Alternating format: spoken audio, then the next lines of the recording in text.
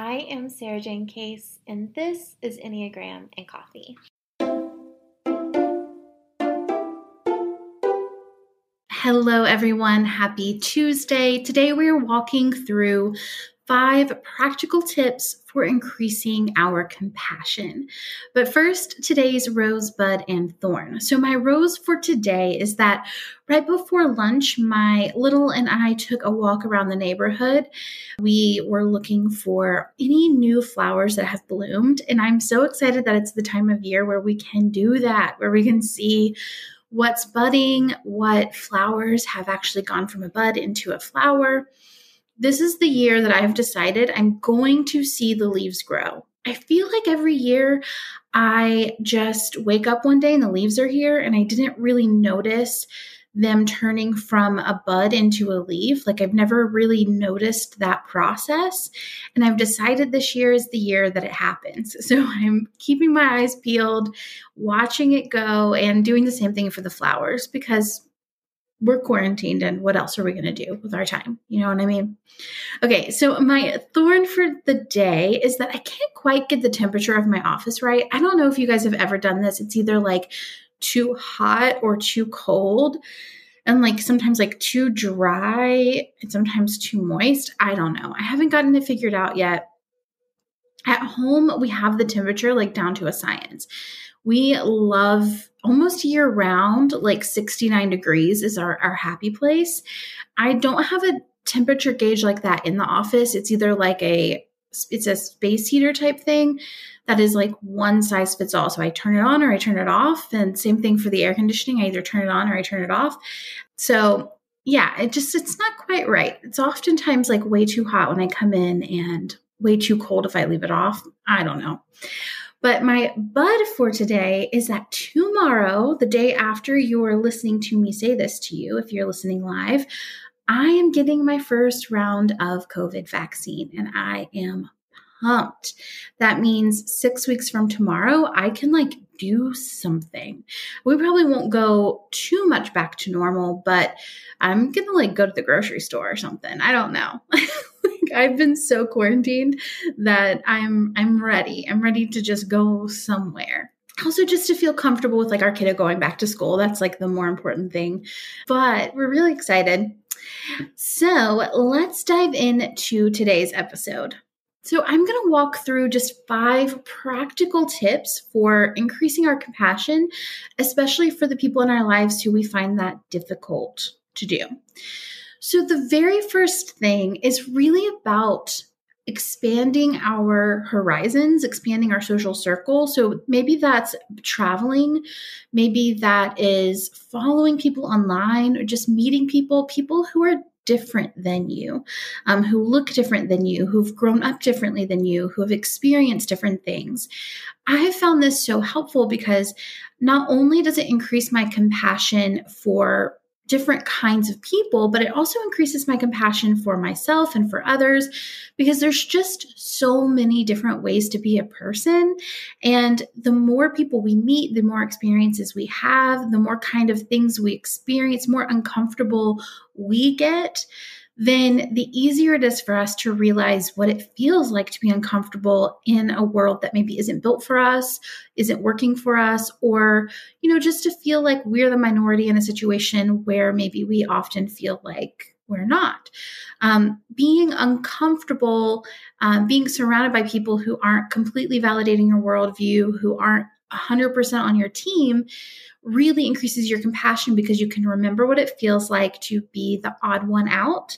Some of you were like, yeah, I always know what it feels like to be the odd one out. And so in this situation, you might look for that in different ways, but I think this is a really important one. I've noticed significant differences in people who are intentionally meeting new people, intentionally putting themselves out there, traveling for those who are able to when it's safe to do so. It can open us up to so many different ways of being that we no longer can see our one way as the only right way, right? Because we're able to see so much more. I was talking to my husband the other day about this trip I took to India back in, 2007, 2008, and how I went there as a Christian at the time. I'm no longer would call myself a Christian, but a Christian at the time, I went on a mission trip to kind of save these people. And I got there and I remember being naively surprised at just how warm and kind and hospitable and expanded so many of the people that I met were, and how it reflected love more to me than a lot of the love things that I had experienced at home and in my home church and in my small little world, my small little bubble. I was able to see like, oh, there's this whole world of people who express love in this beautiful way. And I have more to learn than I have to teach here. Like there's so much beauty here that I'm a student. I'm not here to be a teacher. I had gone in arrogantly thinking that people of India needed my help in this like really esoteric way. But really, I was there to learn. I was there to be taught, and then to pitch in physical ways. Like we built a wall for an orphanage that was expanding, and that physical labor, I think, was like what I brought to the table that was needed and helpful. But they didn't need me to come in and like tell them what love was. They knew love. They taught me a lot more about love than I had known before. And so the more that I've traveled, the more different types of people I meet, the more people that I'm following online who don't look or talk like me or act like me or have completely different worldviews and experiences, the more I open up what my definition of right and wrong and good and bad is. And by doing so, my compassion increases tenfold. I think so long of my life, I thought compassion was like this thing that you earn, not consciously, right? But I think I had been trained that growing up, that good people who are willing to repent, in quotation marks, are worthy of compassion, and bad people who aren't willing to repent are not worthy of compassion. And well, that's just not the story, is it? Right? That's just not true. We all are human beings out here trying our best and messing up every day. And if I want to influence someone or impact someone, then I can do more through my compassion than I can do through my hate. I think more so in terms of social justice work at this point. If I see someone doing harm, I hope to call them into awareness and then to make them aware of what that looks like long term, right? I know it's so complicated, but simple as I think our as we expand who we know and who impacts us, our definition of good and bad isn't so cut and dry anymore. And I think that is a really good place for us to have more compassion. Okay, practice number 2 for increasing our compassion is to practice curiosity. I talk about this a lot when I talk about how do you treat yourself well, how do you improve well personally, and that is through compassionate curiosity, right? So if I have a behavior that I'm not the biggest fan of, I can get down to the root of what am I trying to get through this behavior? How is this serving me? What's preventing me from changing that behavior? And I can make more lasting change than if I just try to fix myself without dealing with what's causing it, right? Now, it's the same thing when we're interacting with other people. If I have someone in my life who's doing something that annoys me or offends me or irritates me, I can get into what is it that they're seeking? What's underneath this? What are they trying to achieve here? The Enneagram obviously is an amazing tool for this, but we can also ask them. We can also kind of empathize and run through the questions of, okay, they're doing this thing. Maybe they're having a stressful day and they're trying to soothe that stress by fixating on this thing that annoys me, right? But we can go underneath, and then that can increase our compassion for them and our empathy for them, because we're not just looking at the behavior, but we're looking at the cause of the behavior, which takes me into step 3 and tip number 3, which is to seek commonality, right? Because just at this root, we're all seeking mostly the same things. We're seeking happiness, belonging, safety, love, success, right? We're all kind of at the core seeking these things, and we can remember and meditate on, just like me, this person is seeking love. Just like me, this person is seeking happiness. Just like me, this person is seeking joy. Now, here's the thing. We can do this for the mean person who yells at us at work, right? I'm not saying that we should have to, but I will say that it's easier on us when we do. I spent a July morning 2 years ago really trying to ask my mom about my dad. And at first I was trying to figure out his Enneagram type, but honestly, from then it just kept going just out of curiosity. I wanted to know who he was and why he did the things he did. I like to find out about people and why they act the way they do. It helps me to remember that we really are just all trying our best. And when we understand why, it makes behavior make sense, right? It doesn't just excuse behavior, but it's easier to understand. And again, this is one of the gifts of the Enneagram. It's an incredible tool for compassion. It can be easier when we've been hurt to assume there's no reason the other person has behaved the way they did. We can write them off as simply broken.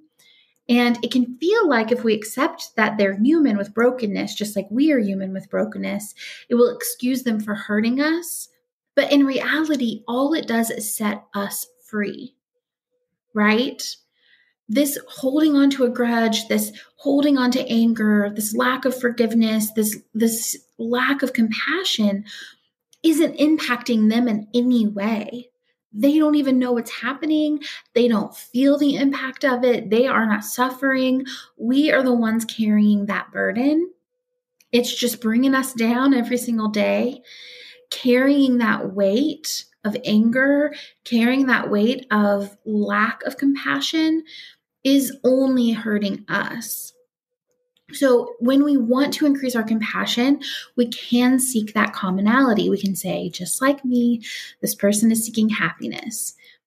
They may be doing it in a way that I don't like, I don't appreciate, I think is wrong, but they're really just trying to get through the day the best they can, as happy as they can, as loved as they can, and as safe as they can. The fourth tip for increasing our compassion is to take kind action. And this is where we separate empathy from compassion, right? Empathy can actually create annoyance in us if we aren't careful. Like, I can feel empathy for someone. I can empathize with someone without caring about them. In fact, that empathy can cause me to care less about them because it's starting to make me feel too many negative emotions. It's making me feel invaded upon in my space. That empathy can cut off our compassion if we're not careful. So what's different from empathy from compassion is that compassion requires action. So if we can take kind action, we move this out of an intellectual space where it's like, I understand what's causing this. I understand that you are seeking the same things as me, and it integrates it, right? That action integrates things. So if we can do a random act of kindness, if we can give back financially to someone, if we can volunteer somewhere, our compassion increases with the action that we take. And finally, number 5, work on your relationship to yourself. How we treat ourselves overflows into how we treat others. Next week, we're focusing on self-compassion as we move into the final week of kindness for this series. And really encourage you to listen to it, integrate it, because again, how I speak to myself, how I treat myself, how I excuse myself, all of these things overflow into the way that I treat others and what I expect from others in return. Okay, I would love to hear what compassion looks like for you. So come join us on Instagram and share with me what compassion means to you. I would love to hear. And as always, it's such a joy to create this content for you, and I will see you tomorrow for our next episode.